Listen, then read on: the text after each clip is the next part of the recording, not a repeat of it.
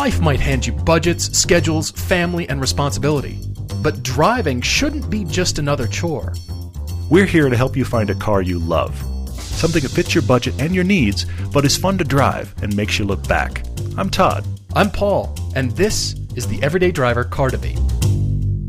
I don't know if you noticed this, but we have a Monty Python round of questions on Facebook. This. Thank you to those of you asking about the airspeed velocity of laden swallows and African or European, and do coconuts migrate? And if you don't know anything I'm saying and you think I've lost my mind, I'm not having a stroke. No. This is Monty Python and the Holy Grail, one of the most ridiculously quotable movies on the planet, and also a movie that you have to see more than once. Oh, yeah. I started doing this to my dad the other day, and he went, "What are you talking about?" It's one of the weirdest movie-going experiences. I remember when I was introduced to it in late junior high, early high school, I watched it with a buddy who'd seen it multiple times, and I watched it the whole time going, I was already too much of a film snob the first time I watched it. Okay, I kept watching it going, this is stupid. And watching he and his other buddy die, and then once you get through it and you realize, no, this is really what we're doing, then you can watch it again and love it. I still love it to this day. I can't wait to introduce it to my son, but I'm worried about introducing it too early. Because a buddy of mine, Greg, of mine introduced it to his sons really early, and they didn't get it for a couple of years. So he had to kind of come back around later. But the Jetta at 24 Hours of Lemons was Camelot with the cow, and every time it passed us, the catapult. I was laughing out loud because all the quotes were coming to mind. Absolutely. Everything from that entire scene of Camelot. I know. It was so funny. Oh, it was great. Well, guys, welcome back to the podcast. Thank you so much for joining us. Couple of great debates here from Alex up in Vancouver, BC. He has unfortunately gotten into an accident with his BRZ, the Inazuma Edition manual transmission, bright yellow, and sent us photos, which is tragic to see. We are very sorry. He got banged up a little bit, but we're glad you're okay, Alexander. And he's looking for something different to replace the BRZ. It's a what's next question. And a car he's mourning, too, which is tough. Yeah, we've also got Kyle out in San Francisco. He's asking us, when you can only have one car, what's something that'll just make him giggle? Now, he's got a couple of requirements around that, which we'll get into on part two of the debate here, but that's coming at you. But we've got to start out with this news that's kind of everywhere currently, and it's about the Polestar brand that is breaking off from Volvo, even though it's all Volvo anyway. Well, it's the newly created brand, essentially. It's the M story, or the AMG story. External tuner that gets absorbed by the brand and then becomes its own thing focused on performance. And, Volvo's made a lot of rumblings of late about all kinds of changes. We're going to go all electric. We're going to go all subscription. By the way, Polestar is going to be an all-electric enthusiast brand. It's hard to know what's real, but here is the first concept car from them, the Polestar 1 600 horsepower hybrid Super Coupe. Yeah, I'm looking at this thing, and I think it's gorgeous. Not in a long and flowing and sleek British or Italian sort of way. No. Very purposeful, but kind of like Audi in the late 2000s, somewhere in there, when they knew they just had it. Sure. Before some jarring surfaces and jarring shapes kind of entered the mix there. But they're doing great from a design perspective. It's almost like designers have been let off the leash because they don't have Volvo architecture or look to adhere to. Interesting. And it's kind of a fresh start, fresh platform. It's my understanding this car will give you 93 miles, electric range, full range. And what I'm seeing is design and excellent stuff just kind of gone wild here. Yeah, it looks great. In a restrained way, in a restrained Scandinavian, wild Scandinavian. That's the design analysis here. Okay, that could go. Remember the Swedish bikini team? There was a whole line of advertising when we were kids for the Swedish bikini team. This is getting good. That died somewhere when it became un-PC to have such a thing to advertise your alcohol. Anyway, sorry, I'm off in the weeds already. But you know what strikes me here is, what are the competitors to this? Is it the Lexus RC? Could be. Yeah, the RC is also going to be hybrid. If it isn't already, I think it is. They've got one model. But you've got the big V8 possible. But I'm just thinking about just class of vehicle. Forget hybrid for a second. Isn't that the class we're talking about? Like the big super coupes? And I'm almost wondering the scale of this, because it feels to me related to like the big S-Class coupe, but I think it's smaller than that. It's almost like an E-Class size, like an E-Coupe. Yeah. Maybe the 650, maybe. Like the SLs, the Mercedes SLs. The SLs is good. Yeah. Not quite the S-Class size, though. Yeah. But I'm very intrigued by this car because they're putting money into Polestar, creating their own brand, even though it's I don't know that they're... It's the M or AMG for Volvo. Yeah, that's a great way of putting it. But think about this. Volvo is uniquely positioned, and they're taking advantage of this because of their size. They're big enough, but not so big, because a GM or a Ford, well, that's hard to turn that ship into the direction that Volvo is going, announcing some electric or all-electric capability in all new models, subscription. It'd be hard to turn Ford into that kind of direction.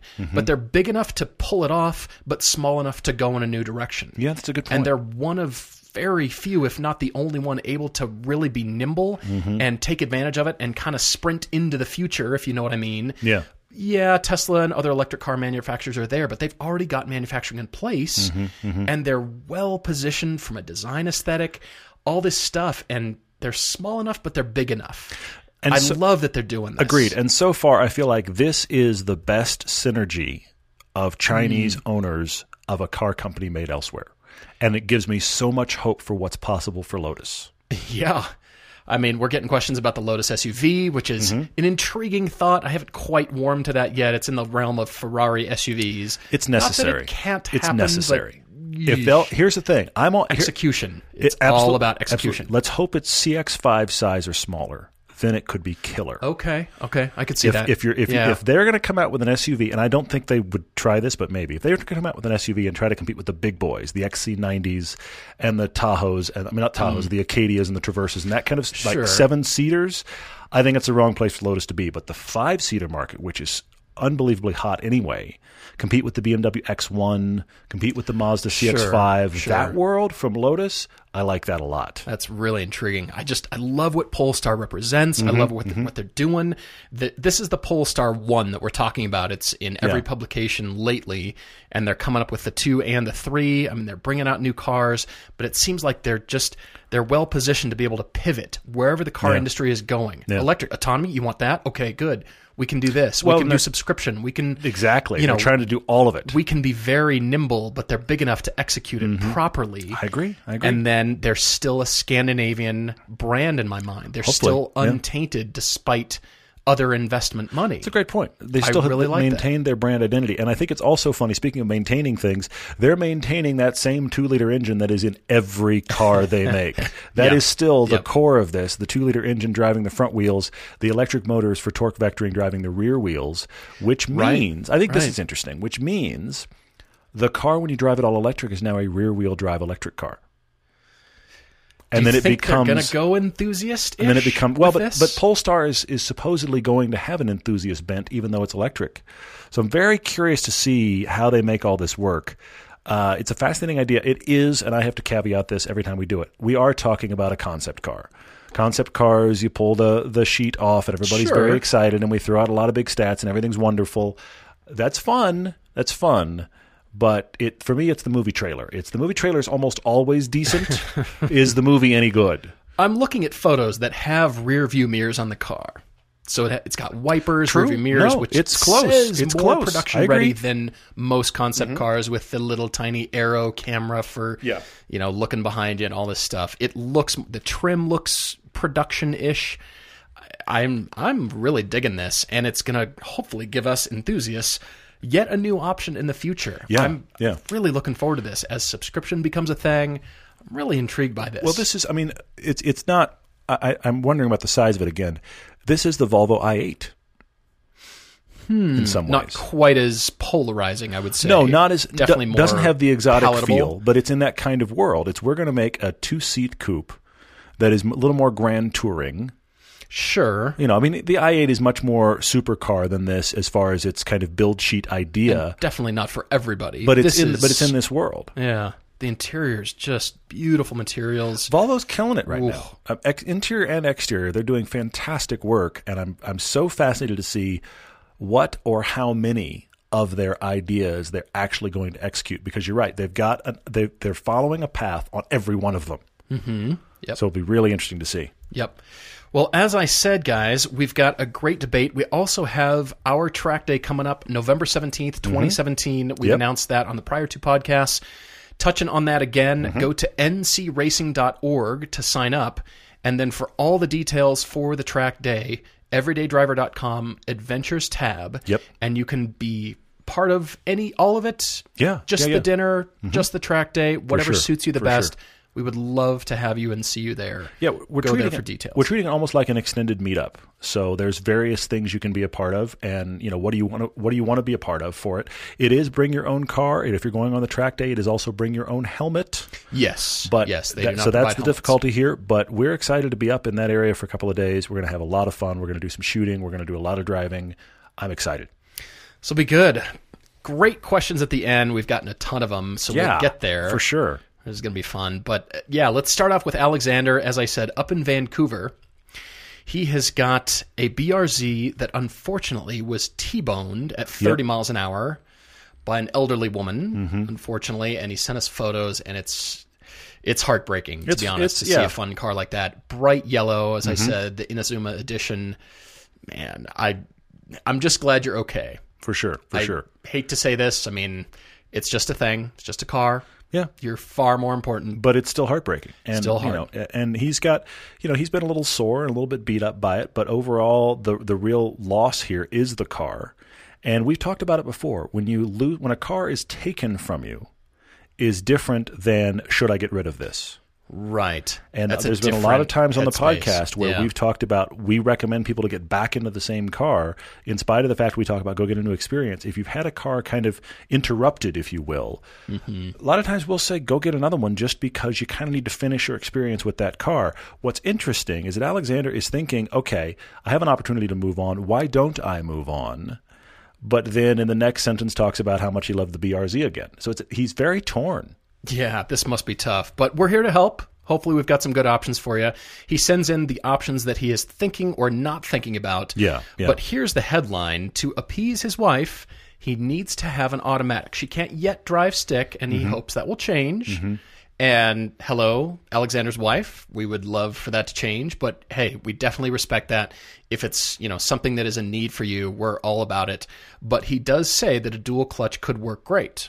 Okay. For sure. He should have a 4-door for the rare occasion that he needs to haul people, but really that's just when her folks come to visit from China. Which I agree is now the thing where you rent that car when you need it. Yeah, just rent it, right? That's like having the pickup for the one day you pick up mulch. Just don't rent do that. A car.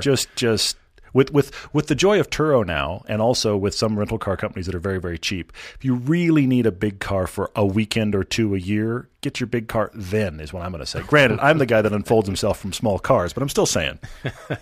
Man, well, yeah, nice weather. You've got more unfolding to do in the next few weeks. It's been great Inexplicably, weather we've had a nice turn in the weather. I was saying to you earlier, I put the winter tires on the Mini this past weekend, which are bigger rubber and knobby, and suddenly it looks like a rally car. Granted, it's got the weird spots on the side. That could look cool. Yeah. Can we Raptorify the Mini? Well, put the big rally lights on the front. Yeah. I could be down with this. Yeah, it's going to be crazy. So it's funny. It's like the reverse Groundhog Day, because I put the winter tires on the Mini, and then it warmed up. So it's been like 75 this week, which, look, this is not a downside. I just think it's funny. It's not going to last. So now I'm driving the Lotus again, which is awesome. Love it. I put the winter tires on the Mini, park the Mini. And back to summer. Exactly. And now I'm driving the Lotus. So, and the Lotus loves 65-degree weather. Loves it. Oh, I'm sure it comes to life. It doesn't like the too hot thing. It's so happy at that weather. So I've been hammering around. And so far, the local passes that will snow in haven't. So I'm doing drives up these amazing mountain passes with the fall leaves. I'm getting all nostalgic here, and I just did it yesterday. But anyway, that's what's happening. That's so cool. All right. But we digress. Back to Alexander's story here. He has driven Alfa Romeos, both the Giulia and the Stelvio. Yeah. We have not yet driven the Stelvio. We saw a bunch of them in Europe, Germany. We did, yeah. Intrigued by this as rentals, interestingly. So he's considering a lease on one with sports seats. I'm guessing you mean the Stelvio. And yeah, they're kind of indistinguishable. I think the Stelvio is Macan size, honestly. I don't think it's a Cayenne. It's maybe in between the two-ish, somewhere in there. It's not. It's almost like how the Jag seems smaller than the F-Type seems smaller than the Cayenne too. It's in that kind of, it does. It's in the Cayenne realm, and yet you get in it and you're like, I don't think this is quite as big. It's close though. Right. What else? He has driven the 2014 Audi S4. And he liked the handling as a capable car. He didn't really feel the sensations of driving and, kind of numb steering, what you and I have pointed out as well. He didn't feel connected to it, is the thing, yeah. What else? 27 Ford Mustang GT is on here as a big the brand new one, the 2017. He doesn't like that car. Yeah, he found it slow and lazy in terms of shifting, whereas the BRZ loves fast shifting. Well, I can see that. But I'm gonna back up his play here. Honestly, I'm actually a big fan of the current Mustang, and I traditionally have not liked Mustangs much, but the current Mustang in kind of any form, EcoBoost, Tom's got a cool EcoBoost piece coming. He drove the GT last year, and if you've watched that at all, that's right. He loved that car. We really like it in the GT350 Shelby variants. It's awesome. I'm a big current Mustang fan. However, if you jump into the Mustang out of an FRS BRZ, any 86 chassis, it feels like a house. I'm sure. And it's fully capable. It will dive into corners. It's got a good gearbox. Everything's in the right place. It feels enormous compared to those 86s. It's your perspective, and where you're coming from. Out of the 86, I can totally understand why to him it feels capable but big and slow. It isn't slow, but I can get it because it feels like you've got just a little bit of delay just because of size. Mm-hmm. Yeah, I can see that. That's a good point. Also, the 2017 ND Mazda MX-5, so the Miata's on the list, which he liked as far as the sensations. But he says he doesn't fit, which I'm going to push back on a little here. He's 6'1". You and I are both 6'3". Yes. And people have commented on my driving position that is now actually... It felt uncomfortable at first, but it's due to all the track driving and instruction that you and I have had, where I'm actually forcing myself to sit closer to the wheel because of track driving. And over time, that's become more comfortable. I'm just sort of used to that now, even though, sure, I'd like the seat, I think, farther back, but I feel like I have less control over the car. Yeah. When I force myself to sit a little bit further forward, and now that's weirdly the comfortable position for me. But in spite of that, I'm comfortable. Not perfect. It's not a big coupe. I mean, you're still all the way back in the Miata, though. Still all the way back. I feel like there's I don't know. I mean, we're talking different torsos and leg lengths. Exactly. I get it. Everybody's different. This is the question for Alexander is, because I agree. You can fit, and I can't. And that has to do with not height, but torso length. Right. My head will touch, but yours doesn't. We both sit all the way back as far as we can in the Miata. But here's the thing. He says he doesn't fit, but I'm curious... Don't fit in what parameter? Because like Chance, who shoots with us, his problem in the Miata is his legs. Yeah, he's got a grasshopper leg problem in the Miata, and it really bothers him. But otherwise, he fits. I'm over here touching my head. The Miata it's a close quarters car enough that if you're not down the middle of 5'9", this was what we designed the car for, it's going to feel tight. But that would be an interesting question for Alexander. What is interesting, though, is he liked it enough. He recommended it to a friend of his who's far shorter than him, and the guy went out and bought one right away. Oh, yeah. I guess awesome. I'm not surprised. Because it's awesome. Yeah. It is. It is. I'm wondering, I'm just pointing that out, Alexander, just from a change your driving position that might give you more control over the car, and then... maybe that becomes the new norm, if you know what I mean. There's also the discussion here of fit versus size. And what I mean to say is the thing that people don't realize about the 86 is that that's a surprisingly roomy car. It is. That has space. Just like your Elise. It has space. Once you're in it, yes. You're shocked. Yes, but the Elise is tiny even once you're in it. You're comfortable enough. Well, that's not... No, comfortable is the wrong word. Yeah. You're, I wouldn't grace it with that word. No, comfort's not the right word. What am I trying to say? But you fit fine. It's just you're in the car. It's a tight cabin, and there's no weird pressure points or why am I touching there? There's none of that. It actually did a really good job on driving position, but it's a very small car, and that's the thing about the MX-5 versus the 86. The 86 is a car you can just get into and be like, this has got real space in here. You can fit. That's not true in the Miata or the Lotus or these kind of guys. If it's just, is it that you don't fit, or is it that it's just small? Slightly different issues, but everybody's different, and I do think that Miata is right on the edge as far as space. Line up just the two of us, and we fit that different. Sure, which is so interesting to me. Yeah. All right, so fair point. And then last car, both cars on here, are the 2016 and the 18 Subaru WRX STI, which we have talked about ad nauseum. We really love that car for all kinds of reasons. Alexander drove the 2016 first, which, of course, gives you a real good feeling for how this car is going to perform. Yeah. But he felt like a Japanese Audi, I guess, from the all-wheel drive muting the steering feel and the road feedback. Actually, he says he thought it was unlike the Audi in that regard. Oh, unlike the mute Audi. True, yes. True. No, that's a good point. I misread that. However, you liked the 18 more because of the brakes. which is interesting. So bigger brakes on the front. Yeah, because of the upgrade, because of the brake upgrade that was on the newer one, and so he prefers having bigger brakes. He was talking about the fact that the BRZ feels to him like, and again, you had the upgraded BRZ too, with the upgraded brakes. You feel like the BRZ's upgraded brakes were more than the car needed braking-wise, whereas the STI felt like it had maybe just enough braking. So you're coming out with your own understandable bias and experience from the BRZ, but you really want a new experience.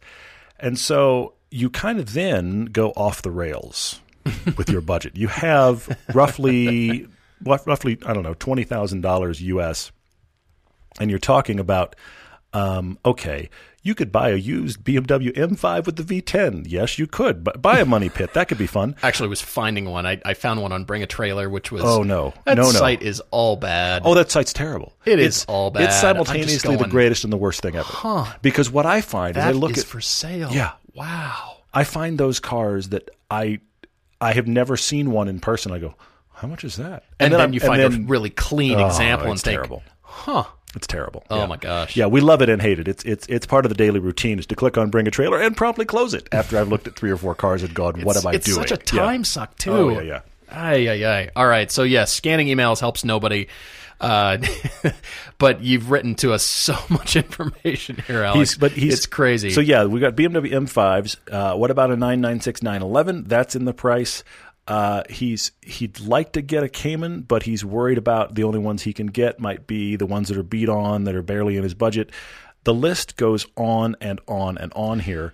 Having a newer car is also on the list because of safety, and yes. I think that is very much on his mind here.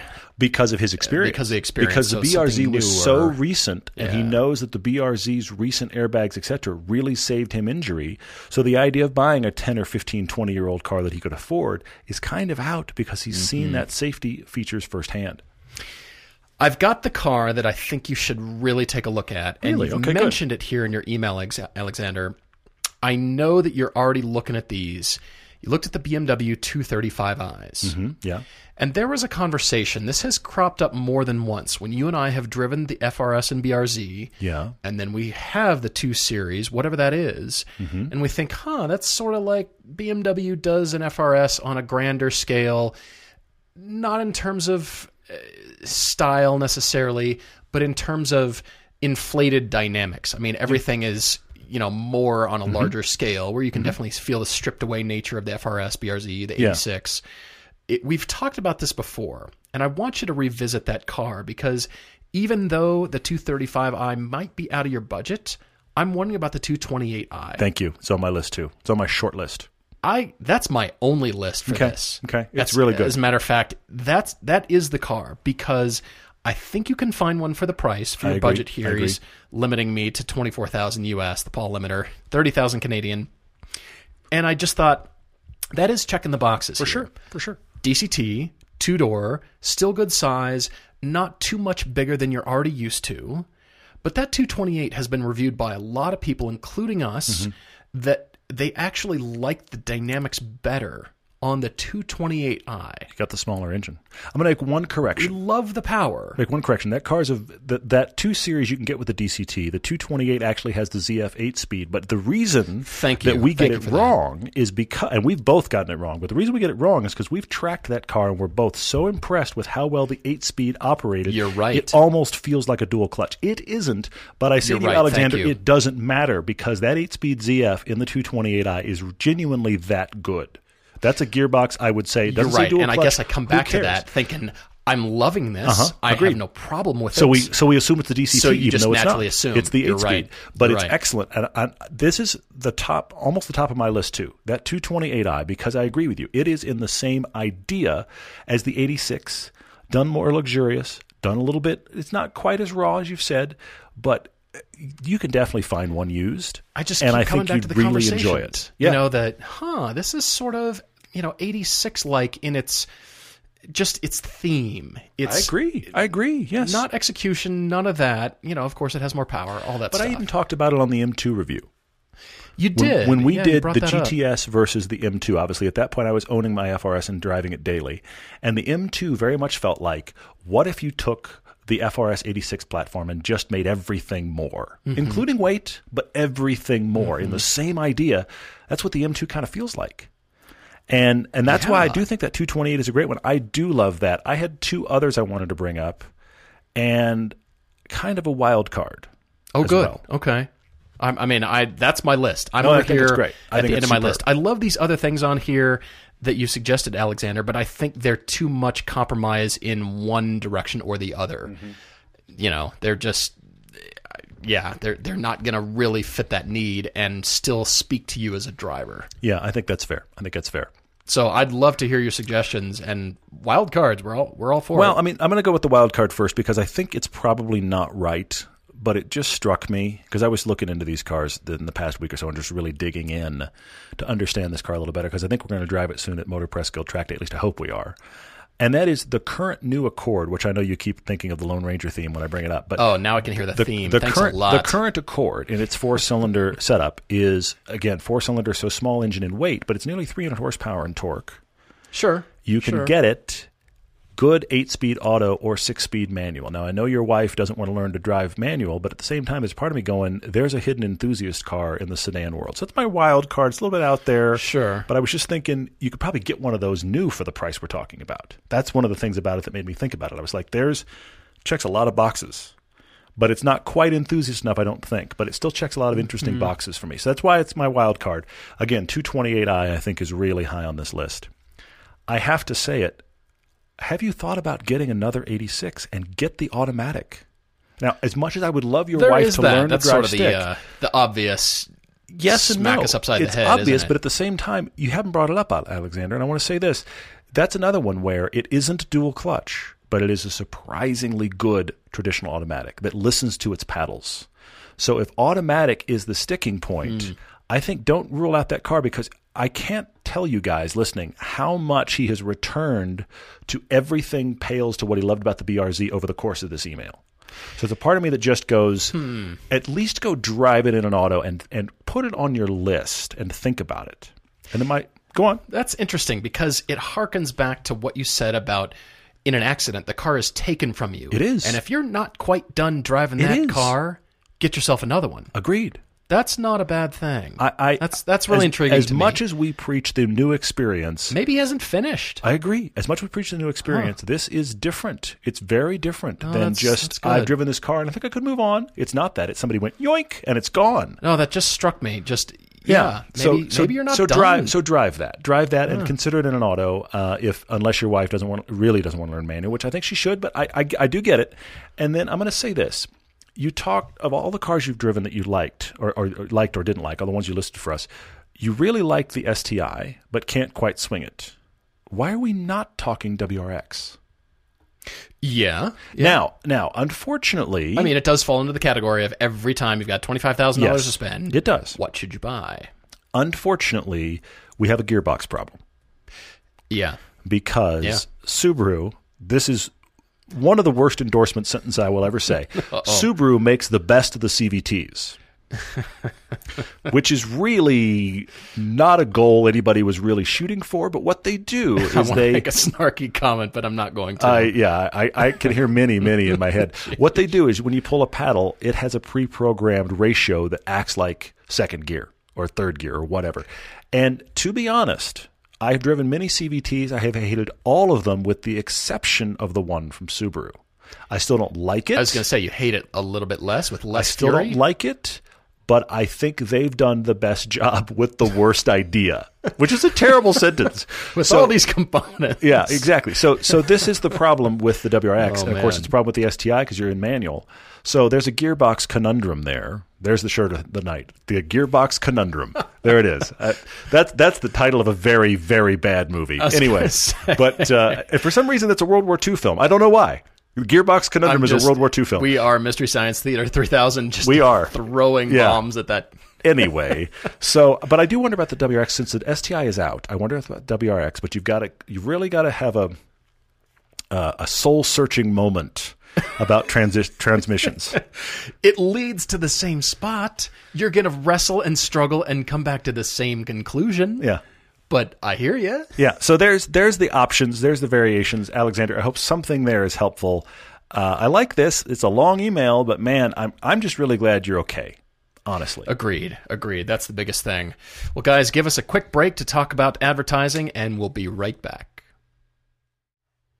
Let's talk about our friends at TrueCar real quick. When you're looking to buy a car, you want to make sure you're getting a price on an actual vehicle. It's not like theoretical. You want a car that's actually sitting on a lot somewhere. Unfortunately, that's not always the case. You can wind up configuring a car online only to find out, yeah, that one you wanted, we don't have that. But with TrueCar, you get real pricing on actual inventory. Now, this is not pricing offered by TrueCar, but pricing from an actual dealer. And not just any dealer, but a TrueCar certified dealer, which is a carefully curated network of dealers committed to transparency and offering you a competitive market price. So using TrueCar, you can easily find the car you want. You can see what other people in your area paid for that car. That's a nice comparison thing to see. There are over 13,000 TrueCar certified dealers nationwide, and the average TrueCar user saves $3,000 off MSRP. So when you're ready to buy, visit TrueCar to enjoy a more confident car buying experience. Some features are not available in all states. Geico presents unhelpful home improvement how-tos. A slippery bathroom floor can result in expensive hospital bills. So today, I'll show you how to cushion a serious fall by filling your bathroom with thousands of plastic balls. Just nail a piece of plywood across the doorway and dump in 2,000 multicolored plastic balls.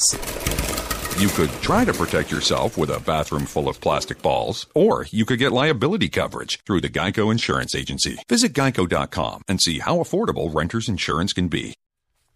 So we have another car debate tonight, and then a ton of questions. Yes. I looked like hours ago at the questions, and we already had like more than 40. I keep refreshing things here on the page. I swear they're like doubling up every time, which I love. Thank you guys so much. I want to thank you for all of your questions on social media. Obviously, we're never covering all of them. In a few weeks at the podcast 250, we'll do a podcast all of car questions. So that will come. Yeah. Thank you guys for the questions. Some of your questions are leading to larger topics. We're going to start spending some time on podcasts. We really are going to do that. We loved the Hollywood cars thing. Everybody seemed to enjoy that. We had a blast with it. Yeah, the high school cars. The high school cars. That was hilarious. That was very fun. So we might have to do that again. Just start over and write another high school movie with a different theme. Well, but we got a question today on our email. I don't know if you noticed. Somebody asked, when were you actually going to just stop joking about it and just write the Everyday Driver car movie? And it reminded me that in the last 2 or 3 years, I have written 2 different treatments that I got hired to do that are both car-based. One of them I really like. One of them was a total, the producer produces small, very ridiculous genre films, and so I wrote something for him which works, but I don't really like. The other one I had was a total like cross-country getaway movie that I really liked. But the problem that I have is it's not a problem of ideas, it's a problem of time and where, clearly, while making the show, I don't have a lot of extra time lying around for let's go find funding and shoot an independent film. Well, then you and I always run into ideas for the show. Sure. Right up to we didn't have money for that, and how do we do that in a different way so we can pull it off? The number of cars I crashed in this treatment is shocking, and the amount of crazy Baby Driver quality driving that it would require, nice. I would love to shoot a movie like that. So we have those ideas. They're not exactly the high school movie that we broke down, but it would be fun. So thank you guys for liking that. There'll be more of that coming. Also, thank you to all of you that are rating and reviewing and sharing the podcast. It is mattering. Oh, yeah. So thank you for that. Absolutely. This is great. All right. So Kyle's email here, he is in San Francisco, California, writing to us that he is second-guessing himself. Half of him says the perfect car that ticks all of his boxes exists. He just needs to buckle down, do the research to go ahead and find it. The other half of him says, I need to go find a house with a 4-car garage and just fill it up so I've got all the options covered, all my bases covered. But then he realizes, oh yeah, I'm in San Francisco, so that's not going to happen. Hence the email. He loves driving, always has, and most of his cars have always reflected this. But yeah, he's looking for the perfect car to make him laugh. Kyle, I'm going to ask a question here, and I'm just going to, it's somewhat rhetorical, but I'm going to ask it anyway. Okay. Is there any such thing as the perfect spouse? Now, I'm not saying you can't be madly in love with the person you're married to. Switching gears to relationship advice. But no, seriously. Screech. Seriously. I love my wife completely. But if we got really candid here, I could tell you things about her that drive me nuts, and she could do the same for me. Say, I mean, this is life. Back and forth. So sure. Exactly. So the question of what's the perfect car, I'm going to say to you, what's the perfect person? Because they are the same issue. You're going to find, I love everything about this except for, I could sit here and rant if we needed to about everything wrong with the Lotus. I don't care. Sure. I don't care. I'm going to drive it tomorrow with a ridiculously stupid grin on my face. So I prefer your 4-car garage option, but then we have the San Francisco issue, and this is a problem. Oh, yes, money. All right, so here is the list. His first car, 1989 Golf, pretty cool. Yeah. I remember jumping a friend's Golf in high school, hanging out of the sunroof. Stupid stuff in high school. All of this makes sense. We could do stupid stuff we did with cars in high school. We've had that conversation. It did not go good places, but yes. Okay, so I am going to say it. 1988 Ford Taurus. Yes. 91 Miata. Stopgap car, yeah. Exactly. That plugged a hole. I'm not sure what hole. Easy, but yeah. What else? 2000 BMW 323i. 09 Subaru Outback. He had a weird left turn toward practicality that he came back to his senses. Exactly. 2012 Volkswagen GTI, and most recently a 2015 BMW M235i. Which we love. And he hated. You see the thread through the car debate. That was in the last here. discussion, and here we are. He said he hated it, and which I thought was very interesting. What I thought was fascinating is he said he really liked it initially, but as he started to push it harder and harder, he realized that all of the nannies on the car are far too aggressive for him. Mm-hmm. And it just killed his enjoyment of the car. And eventually, after, as he describes it, screaming at it for 6 months, he went, I got to get rid of this car. Which is too bad that let's just put it this way, the things intended for safety have just turned you off completely. Yeah, the holes in the safety net are bigger. The net's still there. It's just the holes are slightly bigger.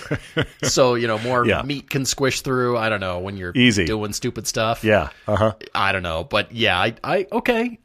But it killed 6 months. But it killed the fun. This is the key thing. I can see it. If the fun's being killed by how the car steps in to go, well, no, you can't be doing that. I agree with you. I've got a small tolerance for that as well. So then he went and bought a 2016 Mazda 3, the 2.0 that he's driving right now. Hopefully you're listening to the podcast in this car. I find that hilarious. Good for commuting, handles okay, but not fun. He said, it doesn't make me giggle. I want a car that makes me giggle or cackle maniacally. Which we love that too. Of course. Yes. Okay, so speaking of commute, he's 35 miles each way to work. And here's the kicker.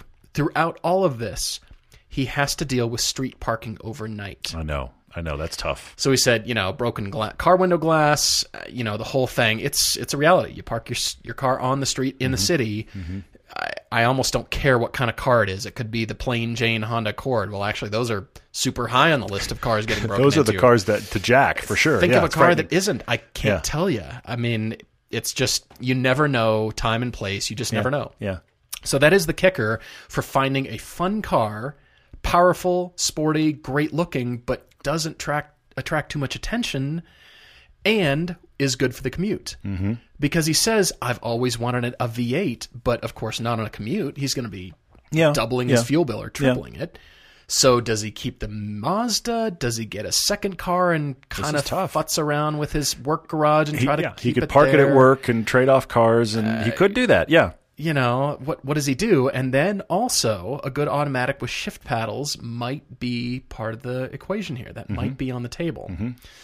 So, San Francisco traffic has continued to get worse. Have you noticed this? By the way, side note, I want to say, is this due to the increase of ride sharing?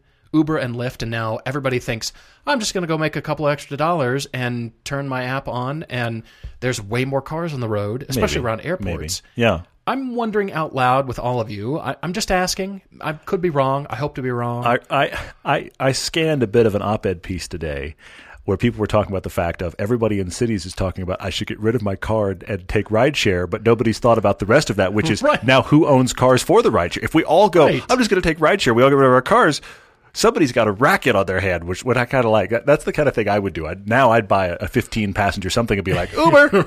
Right, you guys need a ride? Yeah, exactly. Right here, traffic is light. It's always light. Watch me hoon a Sprinter van. Come on, hang on. There's seatbelts back there. Put them on. Oh, but that begs the question. Now Uber would have to own all autonomous vehicles, because if they're autonomous, None of us want to own the vehicle. So honestly, that means it's opposite of the business model. I've pointed this out before. Yeah. It's the antithesis of the business model Uber has created. Everybody else owns the car. But if it's autonomous cars, we have to manage inventory. Mm-hmm. Oh, man, we didn't see that coming. It'll be really interesting to see if that business model changes, won't it? I agree with that. We're off in the weeds, but we're having fun with it. So anyway, so we're talking about Kyle's situation. I want to say a couple things about parking on the street real quick. Okay. I've parked on the street in a very bad part of town. There's a place I do work for in Salt Lake. Okay, now Salt Lake in general is just about as white bread as you can imagine. Whatever you imagine about Salt Lake, it's pretty much what it's like, okay? So, I mean, coming to Salt Lake from Los Angeles, I remember being in this neighborhood. This one place I work for is actually right next to the worst neighborhood in Salt Lake. And I remember when I first worked there, we were like, be careful in this neighborhood. And I was like, this neighborhood is the worst? I mean, I'm not saying it's nice, but this is actually as bad as it gets? Because this isn't that bad. But all things considered. But it's the bad neighborhood in Salt Lake, okay? And it's near where this office is. And a lot of people park on the street. Yeah. Now, clearly, we've all talked about my cars. My cars look like the flashy car you'd want to break into. But yet, there's a guy I work with who's had his car broken into 3 times over the course I've worked for this company. You're kidding me. And he drives the world's most beat-down Hyundai Accent. What? Now, why has his car been broken into multiple times and mine's never touched? I'll give you one reason. I think I can guess. I have nothing in my car. I was going to say, if he's leaving stuff out there. He has, you name it. Car seats, he's got the nav system, and they all vanish. Yeah. This is the big if you buy a nice car, look, I'm not saying hard and fast rule here, but if you buy a nice car, but it's clean with nothing in it, I think you are less likely to have a problem than somebody that has stuff in their car for the smash and grab. You should gift wrap the alarm that you dissected out of your car in a nice box with a bow. Make it look like a Christmas package, and then somebody will take it off your hands. I mean, they might smash your window, but on the other hand, they're stuck with that stupid alarm. Now they have the alarm that will wake them magically in the middle of the night. I have to reconnect it to a battery somehow just so it can haunt them. That's key.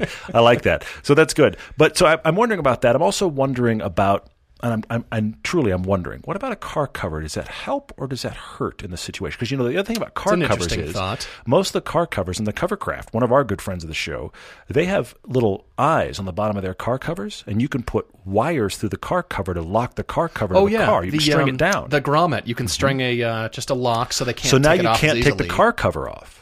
It's one of those things where it doesn't deter. It just adds time. Exactly. And that's the thing that sometimes is a deterrent. Yeah. Now, if you've got people that walk randomly down your block and they just want to break stuff, obviously the nice cars are going to be a target. But I don't think that's most of the time when this happens. So I'm thinking out loud here about parking on the street.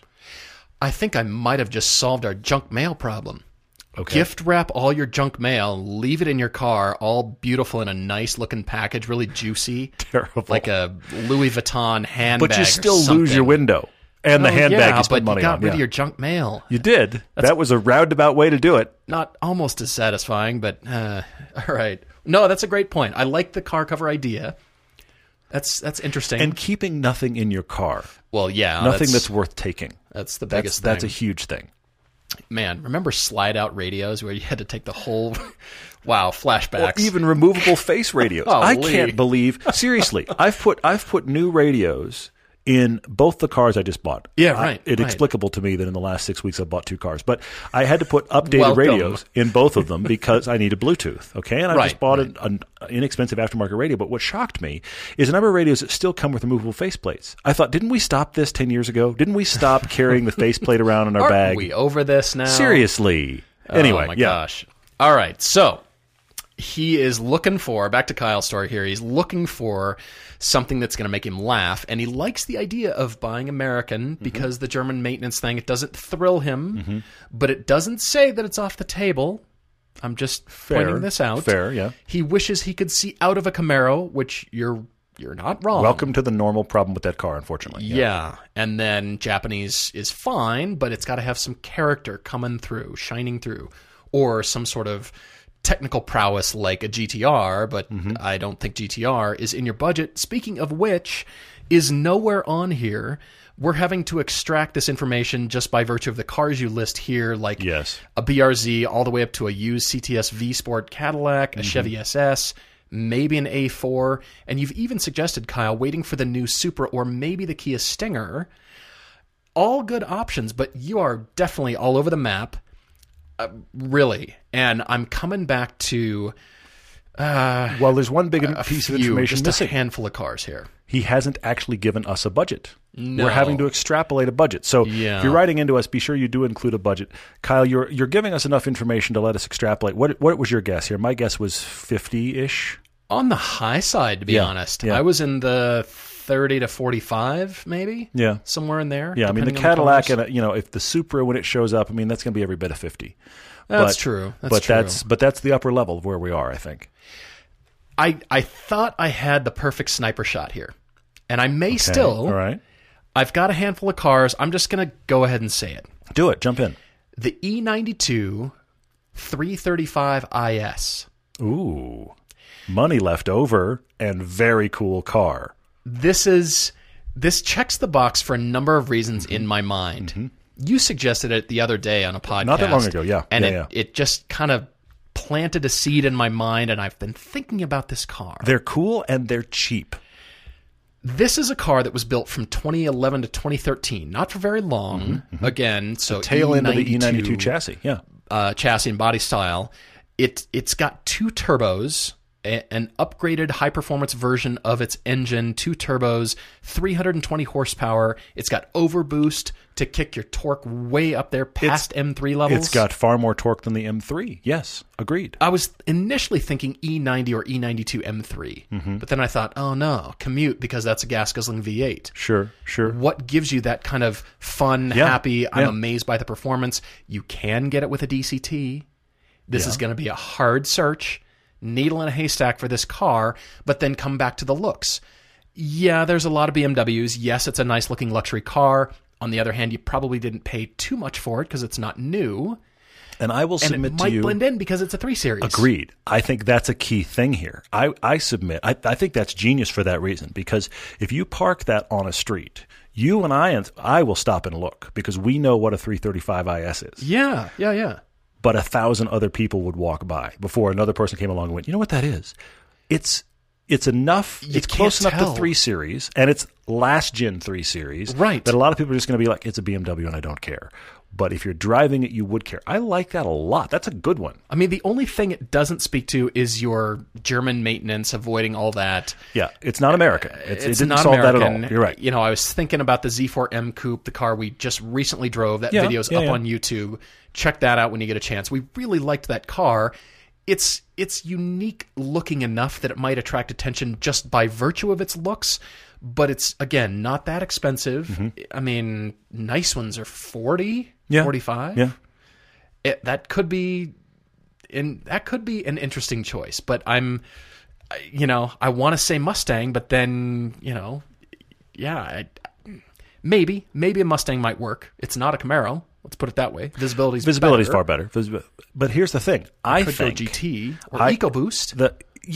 Mileage. For mileage, Mustang it was good. EcoBoost for mileage. I think he should drive them because I wonder where the giggle factor is on those cars. Weird sentence I just said. But seriously, I wonder are those cars podcast T-shirt? Possibly.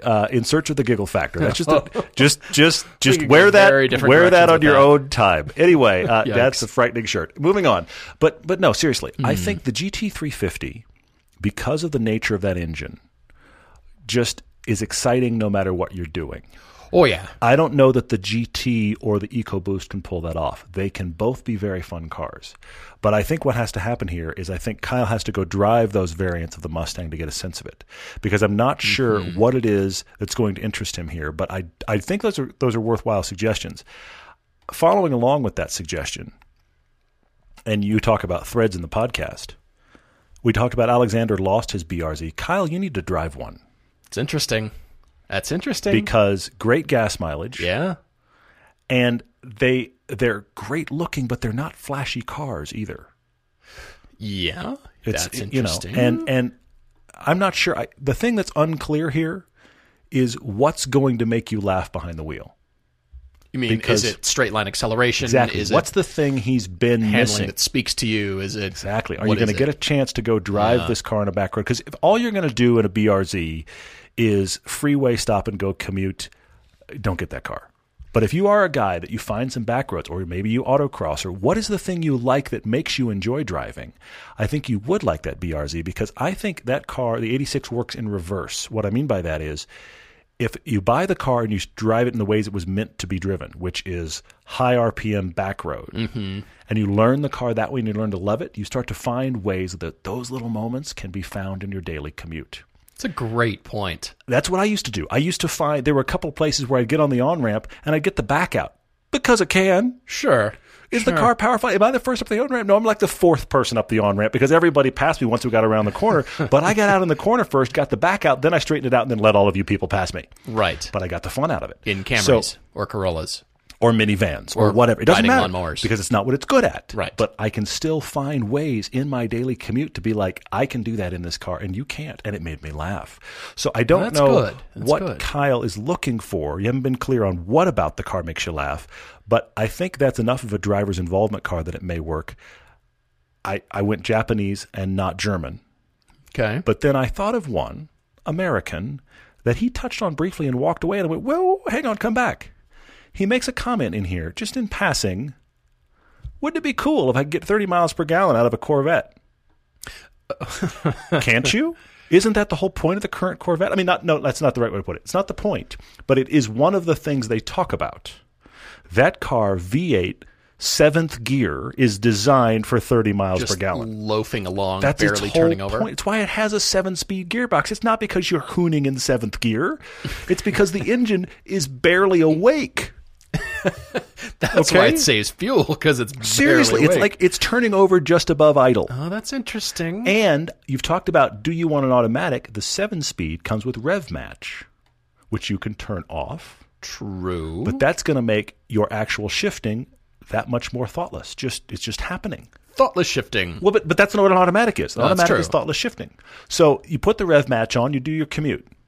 You get high gas mileage because you've got 7 gears. Yeah. And then when you want to hoon on a back road, the thing I love about the current C7 is that is a car that I know it's a cliche. We've used it a few times, but it applies to that car. It gets smaller when you drive it hard.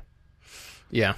Yeah. Very few cars do this. There's a handful. And honestly, I keep coming back to Edgar, who is not a big fan of American muscle cars, shoots for us, not a big fan of American muscle cars. He's also not a fan of big cars. Mm-hmm. Mm-hmm. He loves the C7 for this reason. Love it. He did love it. That's one of the most surprised I've ever seen Edgar is when he got out of the C7 and was like, I love that thing. Yeah. That is awesome. And he kept talking about how small it felt and how agile it felt. These are not adjectives he ever uses when he gets out of an American car. He's always like, I get why people like it, but it's not for me. He got out of the C7 and was like, I want one. Small, agile, nimble does not equal sign. That's not how Edgar feels in those cars. But he loves that about the C7. So I really think the C7 is a front runner here. So I'm going to stop there, but because he walked in, wouldn't it be cool if the Corvette? I was like, 7 gears, sir, 30 miles to gallon. It's not going to be easy. Look, I will never see 30 miles to gallon in a Corvette.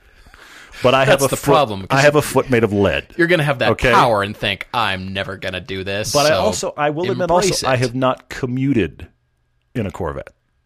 CorvetteCommuters.com. 30 miles per gallon might be possible. 7 gears. If you have your own debate, write to us on the website, everydaydriver.com. You can find us there, or everydaydrivertv@gmail.com. And we will jump to social media questions now. So if you got general questions, they're not full, long debate questions like we've just done. Instagram, Facebook, Twitter. And I've got to start out with Jesus. He's on here saying, could you guys extend the podcast 30 more minutes? He knows we're super busy with a lot, but 1 hour isn't long enough. 3 hours is too long, but 30 more minutes would be nice. I appreciate your interest. I do. I do too. I'm just wondering, for most people, if your commute is longer than an hour, you might want to consider moving. But the hour... I'm just saying, the hour is sort of the sweet spot I felt like for 2 30-minute halves. Yeah. It's consumable. If you got a 30-minute commute, listen to us in the morning on your way and finish it up on your way home kind of thing. Well, as a guy that commutes regularly, I will say this. What you end up doing is you end up stitching a podcast together and getting through multiple commutes. If you've got a short one because you've got enough podcasts to get you to the next podcast. You spread it out over 3 to 4 days. All of that to say, do you remember the days when you and I started this podcast for something years ago and decided we were only going to do a half hour? I know. And now it's like an hour and 10 minutes every time. And then we got to 45 minutes one time and went, wow. So all of that to say, Jesus, give us another couple of years. It might be 2 hours. We might not be able to stop ourselves. But for the moment, an hour really is kind of pushing the edges of what we feel like we can do and still have a structure and have a little bit of focus. But thank you for your interest for sure. Ed Hayes asks us on Facebook, what cars did you like as kids but are embarrassed by now? IROC Camaro for me. All day long. I thought those were so cool. And then I see one, and it limps by, it's all beat down and just kind of, I think, really? I used to like those? Yeah. Huh. When I was in, what was I thinking? When I was in England in the 70s, late 70s, early 80s, I should actually say, it was more early 80s, as a little kid, there were a lot of terrible cars. I remember being fascinated by the Ford Capri. Oh my gosh. Thinking it was some sort of awesome sports car. It's really not. It's a step up from the Mustang II. It is a step up, but it's a step up from the Mustang IIs of the world. And I thought that car was the business. You remember the Merkur brand? Mm-hmm, yeah. Merkur XR4 Ti. Yes, I do. I believe it's a Pinto engine.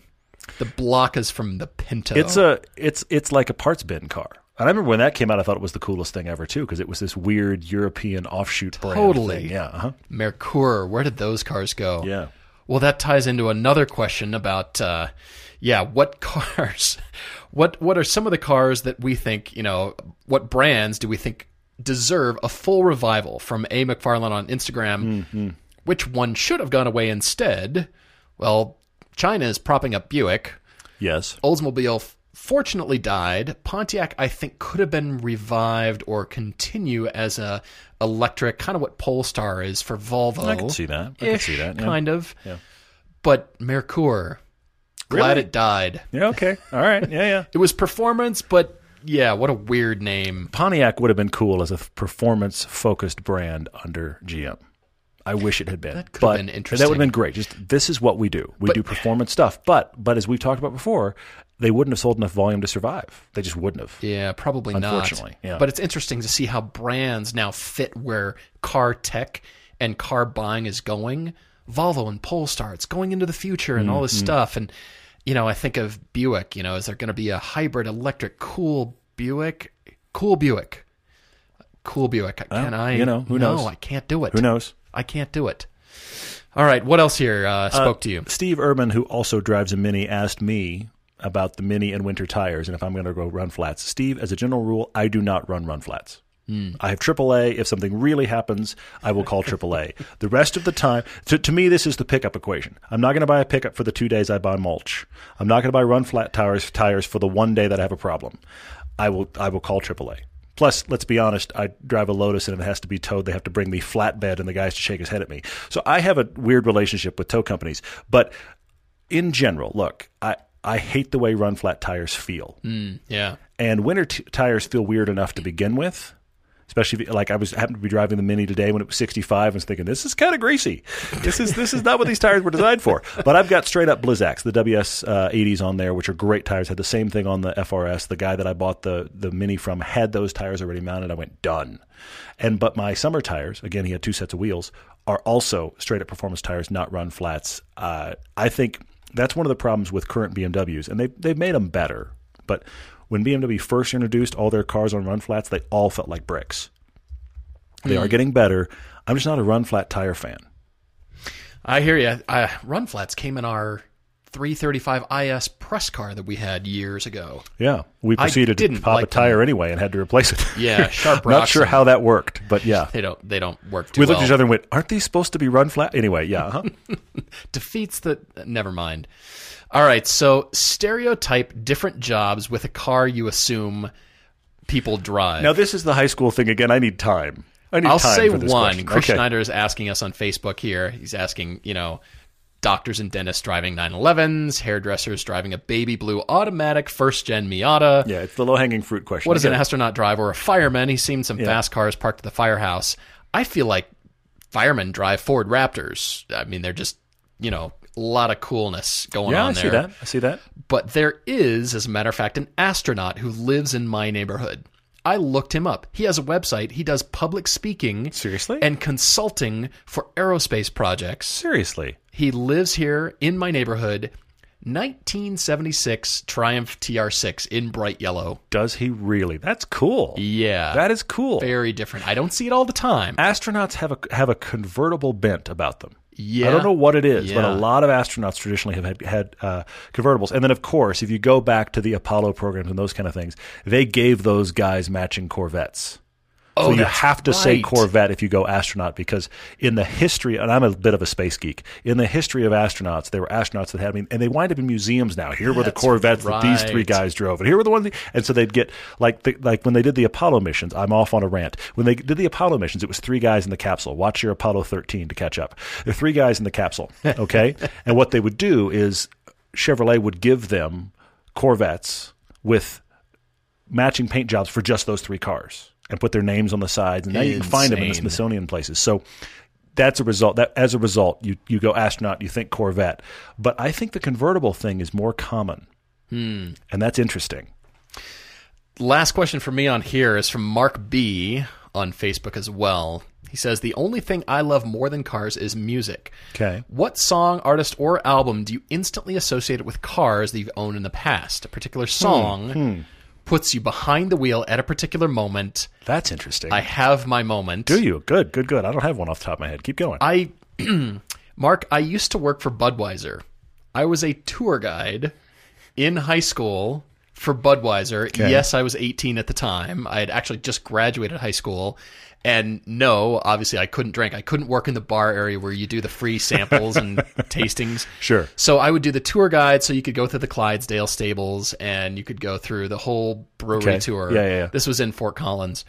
And so we'd get the Sturgis guys riding through, on their Harleys, and we'd get all kinds of groups and people asking, wow, the landscaping's so beautiful. What kind of grass is that? Like, I don't know. It's green. Leave me alone. That was not in the script they handed me. It's grass. Move on. Grass. And then, how many miles of piping are in this place? And I just start to invent numbers, just blow people's minds. 52 miles. Can you believe that? The piping in this building could go to the moon and back. It could go to the moon and back. Can you believe that? What do you think about that? Anyway, so on my way to work, I was listening to Sheryl Crow, All I Want to Do.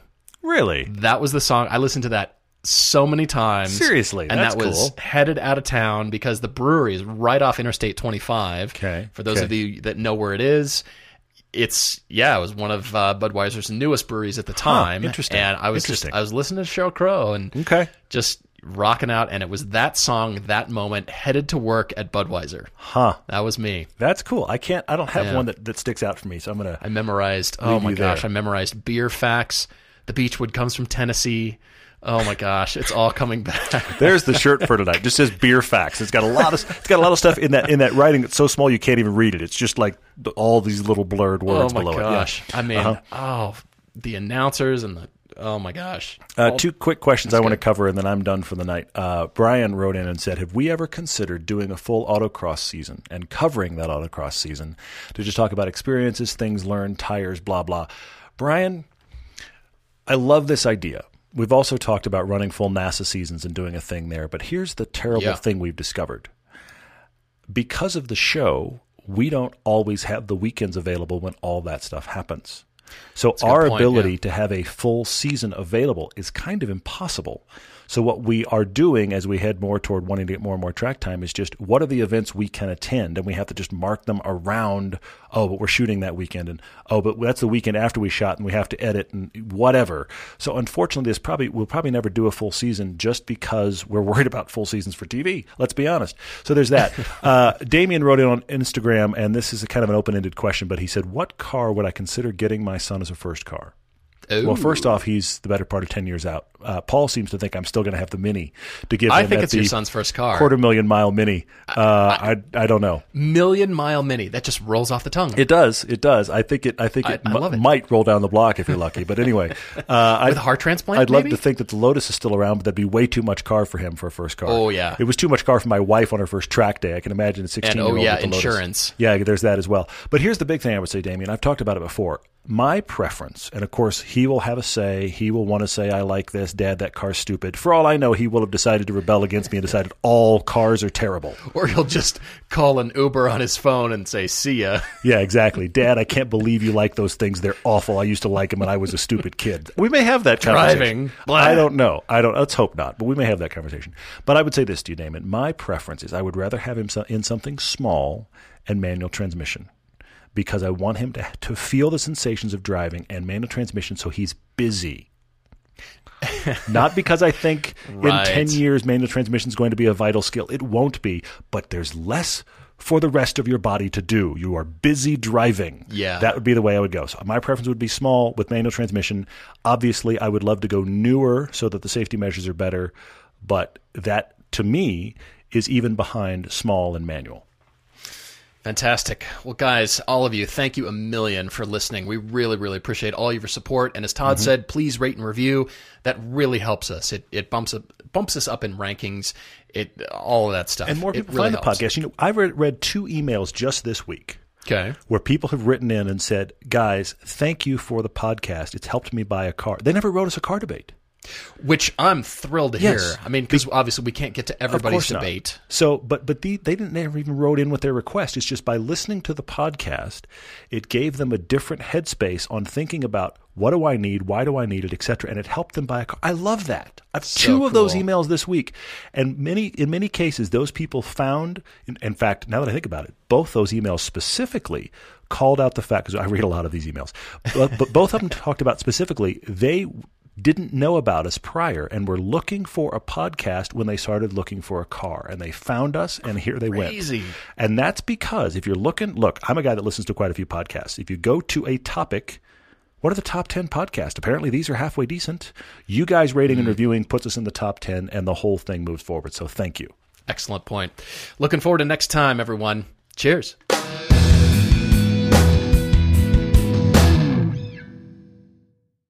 Let's consider the secret life of the innermost nesting doll.